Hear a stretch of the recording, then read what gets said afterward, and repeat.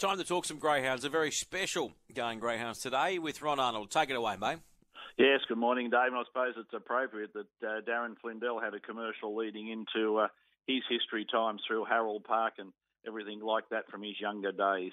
Last Saturday night, of course, we know, Dave, we had the big Group 1 action at Wentworth Park, the Vic Peters and the Peter Mossman Opal. On top of that, of course, obviously we're aware of what's been happening at racetracks the last few months with the social distancing issues, and the GBOTA and GR New South Wales had a function, and part of that function was the launch of a book that two gentlemen have got together over a number of years to put together about going to the dogs, basically the greyhound history for New South Wales, and it is available. I'll go through that at the end of this interview, but the two gentlemen in question, one is a chap called John Tracy, who greyhound racing people know very well, and I've sat on boards with John. The other gentleman is a glebe identity, a gentleman by the Max Soling, and Max has been very kind enough to join us this morning on Going Greyhounds and go through the book. Good morning, Max. Good morning, Ron. Max, just very briefly, yourself, as far as a glebe identity, you were into the glebe area somewhere around 1960? Yes, I came here from the bush to go to uni in 1960 and have lived here since, yeah. And obviously being in glebe in that era, Harold Park and Wentworth Park as a entertainment, and obviously in those days also the gambling venues, the trots on a Friday night and the dogs on a Saturday were a major part of that suburb. That's right, Friday and Saturday. Friday trots and Saturday the dogs. And so, you know, nobody could live in glebe and not be aware of greyhound racing, with the two premier tracks in New South Wales in glebe. And that's how, I came down and I was very interested just observing it. So what I found with greyhound now, once I started to look into it, that greyhound racing's got a long and colourful history, certainly well worth writing about, and yet it's been largely ignored by historians both in Australia and in Britain, where when in 27, when the tin air came in 26 in Britain, it was much bigger than even here. Yeah.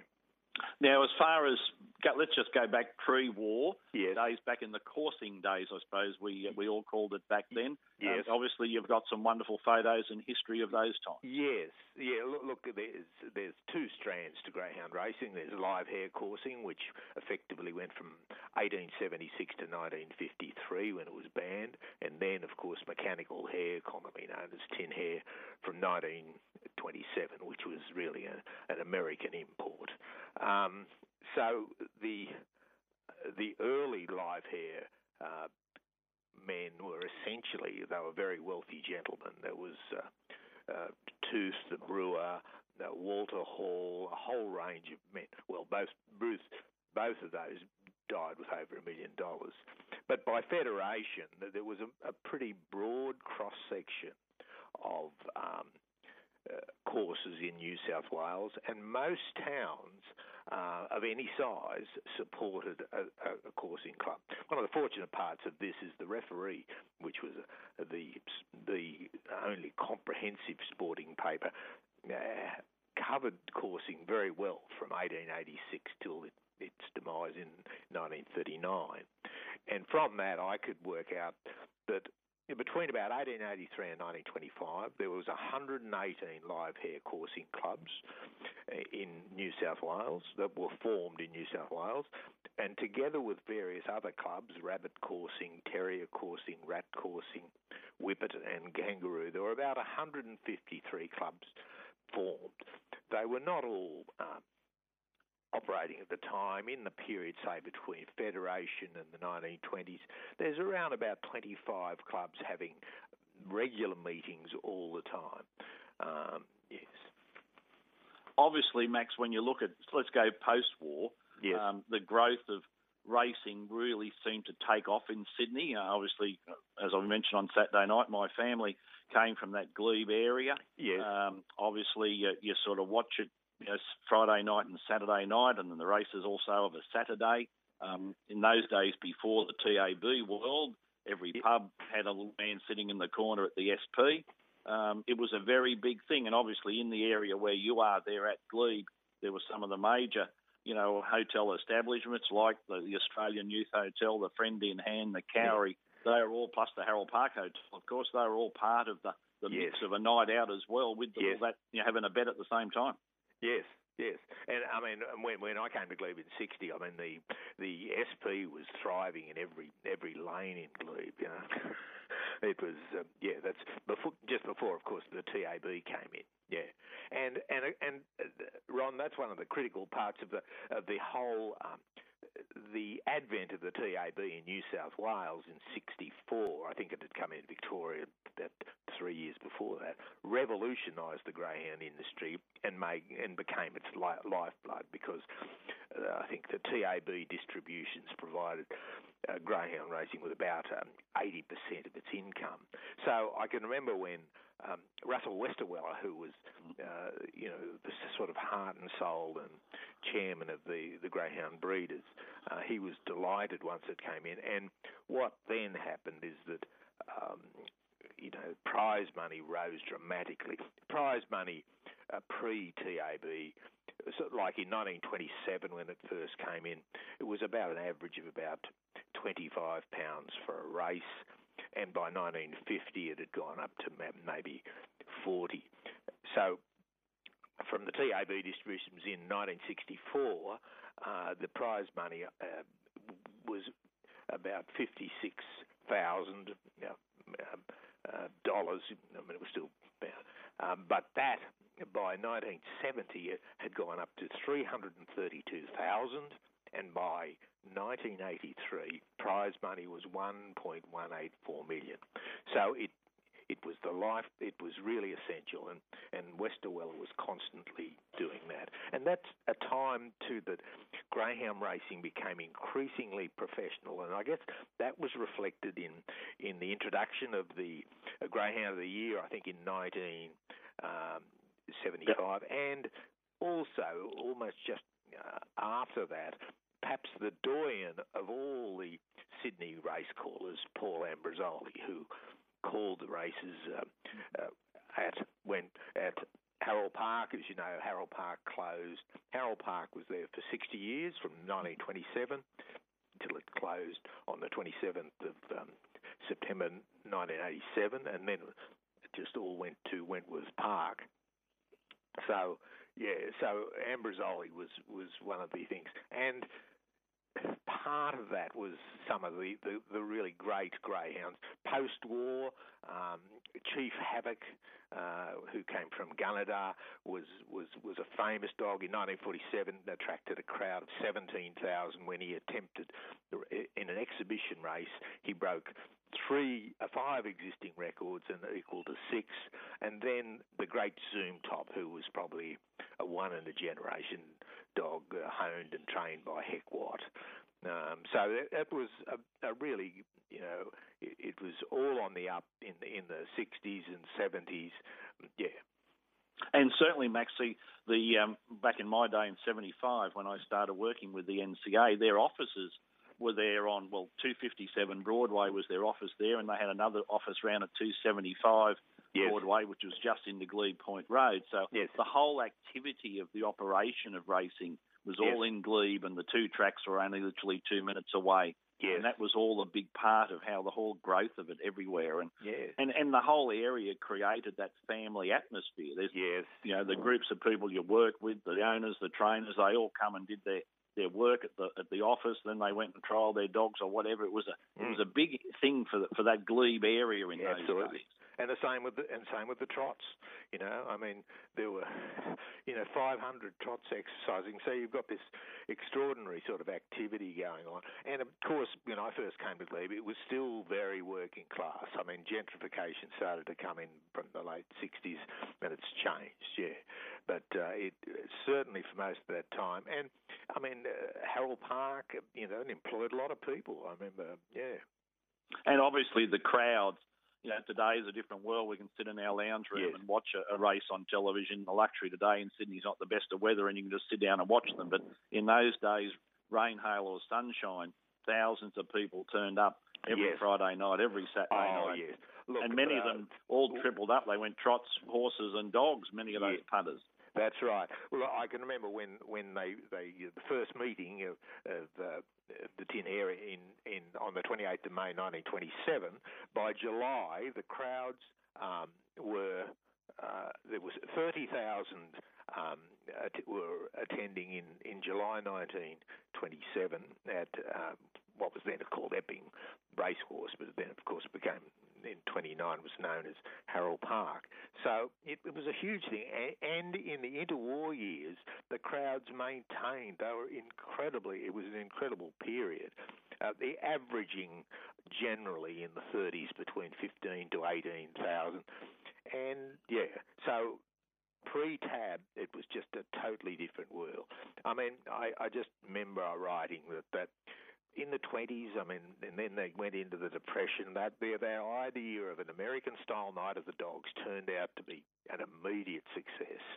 And, you know, those swift dashes under bright lights made the track stand out in the darkness, you know, because it was colourful, dramatic, and cheap entertainment. And only a short walk or tram ride away from work. So it's not, and they'd take 2 shilling bets. 2 shillings to £10. So, you know, that small betting, that heightened the sense of excitement among spectators who just streamed down to the place.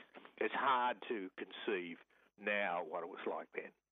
Max, throughout the book, I had a quick flick through on Saturday night, and some of the photos, I must admit, are just photos you can stare at for an eternity. It's just wonderful history you found. Look, Ron, I have to really, we collected a lot of photos. That was a fraction. But among the very best were from the collection of Don and Christine Mackenzie, who live at Londonderry and had been involved in the dogs from the 70s for a long time. And they very generously just said, well, take your pick and use them. So they're all the photo credits. But if you go through the photo credits, I think there'd be something like 30 to 40 of those photos are the Mackenzies. They're really I know Don and Christine well. They've been beautiful people. Don was a steward for many years and a thorough gentleman in greyhound racing. And obviously it is a great story, and not just literally for just the greyhound people. The history of a little bit of everything is there. The suburb of Glebe, the racing side, even the trotting people would have a lot of memories. Because as I say, my days growing up, Max, you weren't just necessarily a greyhound fan or a trot fan. You got involved in the 3 codes. Yes. It was just part of life. Racing was that culture in that period. Yes. No, it was. I mean, there were some nice things written about it too. In that, you know, when the last trotting event took place, I think it was December 2010. There's a lament from a guy called Michael Hutak, which is very touching, you know, because you know, it was an important social and cultural sort of evening, and it had been part of Sydney from the 1920s. Yeah. That's right.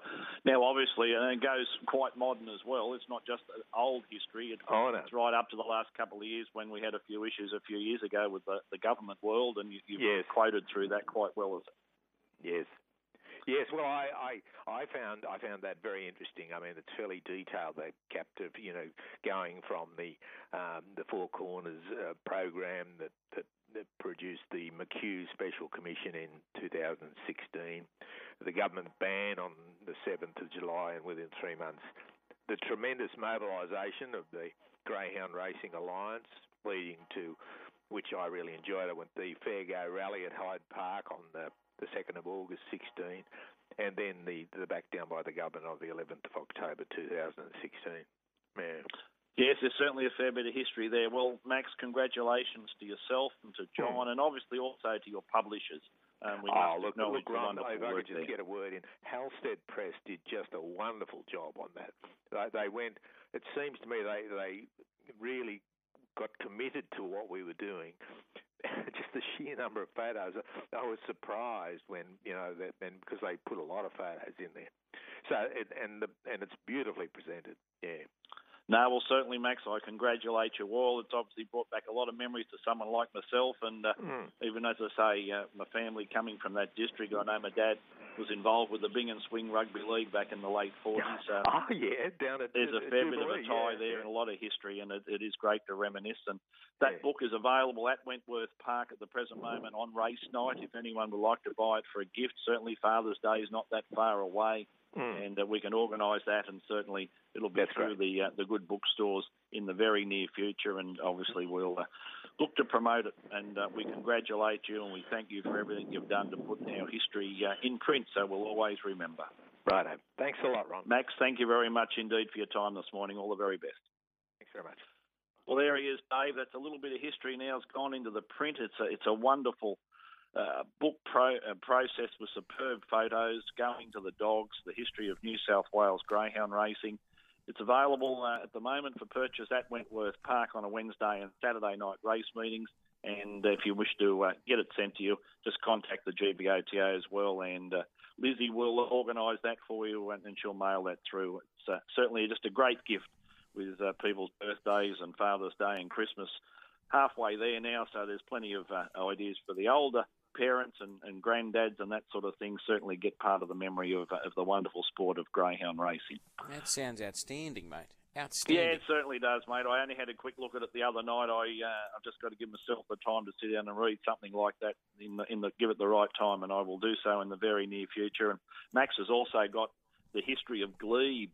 And even that, I suppose I'm a little bit one-eyed because my family came from the district, from the suburb, but it's certainly a wonderful thing as well to have all that history, and libraries and that will grab hold of that, at least when we're all gone. At least the next generation will remember what we did do. And Max's sort of memories about the little lanes up alongside of the pubs and all that, I sort of remember doing that myself. So you could do a lot of things before DUI come in, Dave. That was one of the things about that life. So it was very, very good. But certainly there's 3 meetings on today for us, those that want to have a bed in the lounge room, get out of this cold weather. We've got Lismore this afternoon at 2:41. Then we've got Gosford at 6:59, and the Bulleye program 6:47. We'll have the late mail tips for the Bulleye program tonight just before each race. Yeah, we have to keep an eye on one tonight as well at Gosford. The great Jason Lincoln, I think, is involved with a runner tonight, of course, from Sky Racing in the first. I think they've got Laguna Colorado, I think, which goes around the first. Yes, he was at Wendy Park on Saturday night, and telling everyone that he was lining up for that. So I didn't get a chance after the last to see whether he finished in front after Saturday night, but he'll be there cheering on for sure. Well, it's 2:15 to 2:15. Race 1, number 1, Laguna Colorado. So maybe he did have a win on Saturday night, and he's just reinvesting. He's taken it early. That's what I like to see. Outstanding. Right, anyway, we've gone a bit over time tonight, but thank you for giving us that extra time. No, that's all right, mate. Not a drama at all. That's been Going Greyhounds, and on the pace on this Tuesday. Let's take a break. We've got the whip around coming up shortly.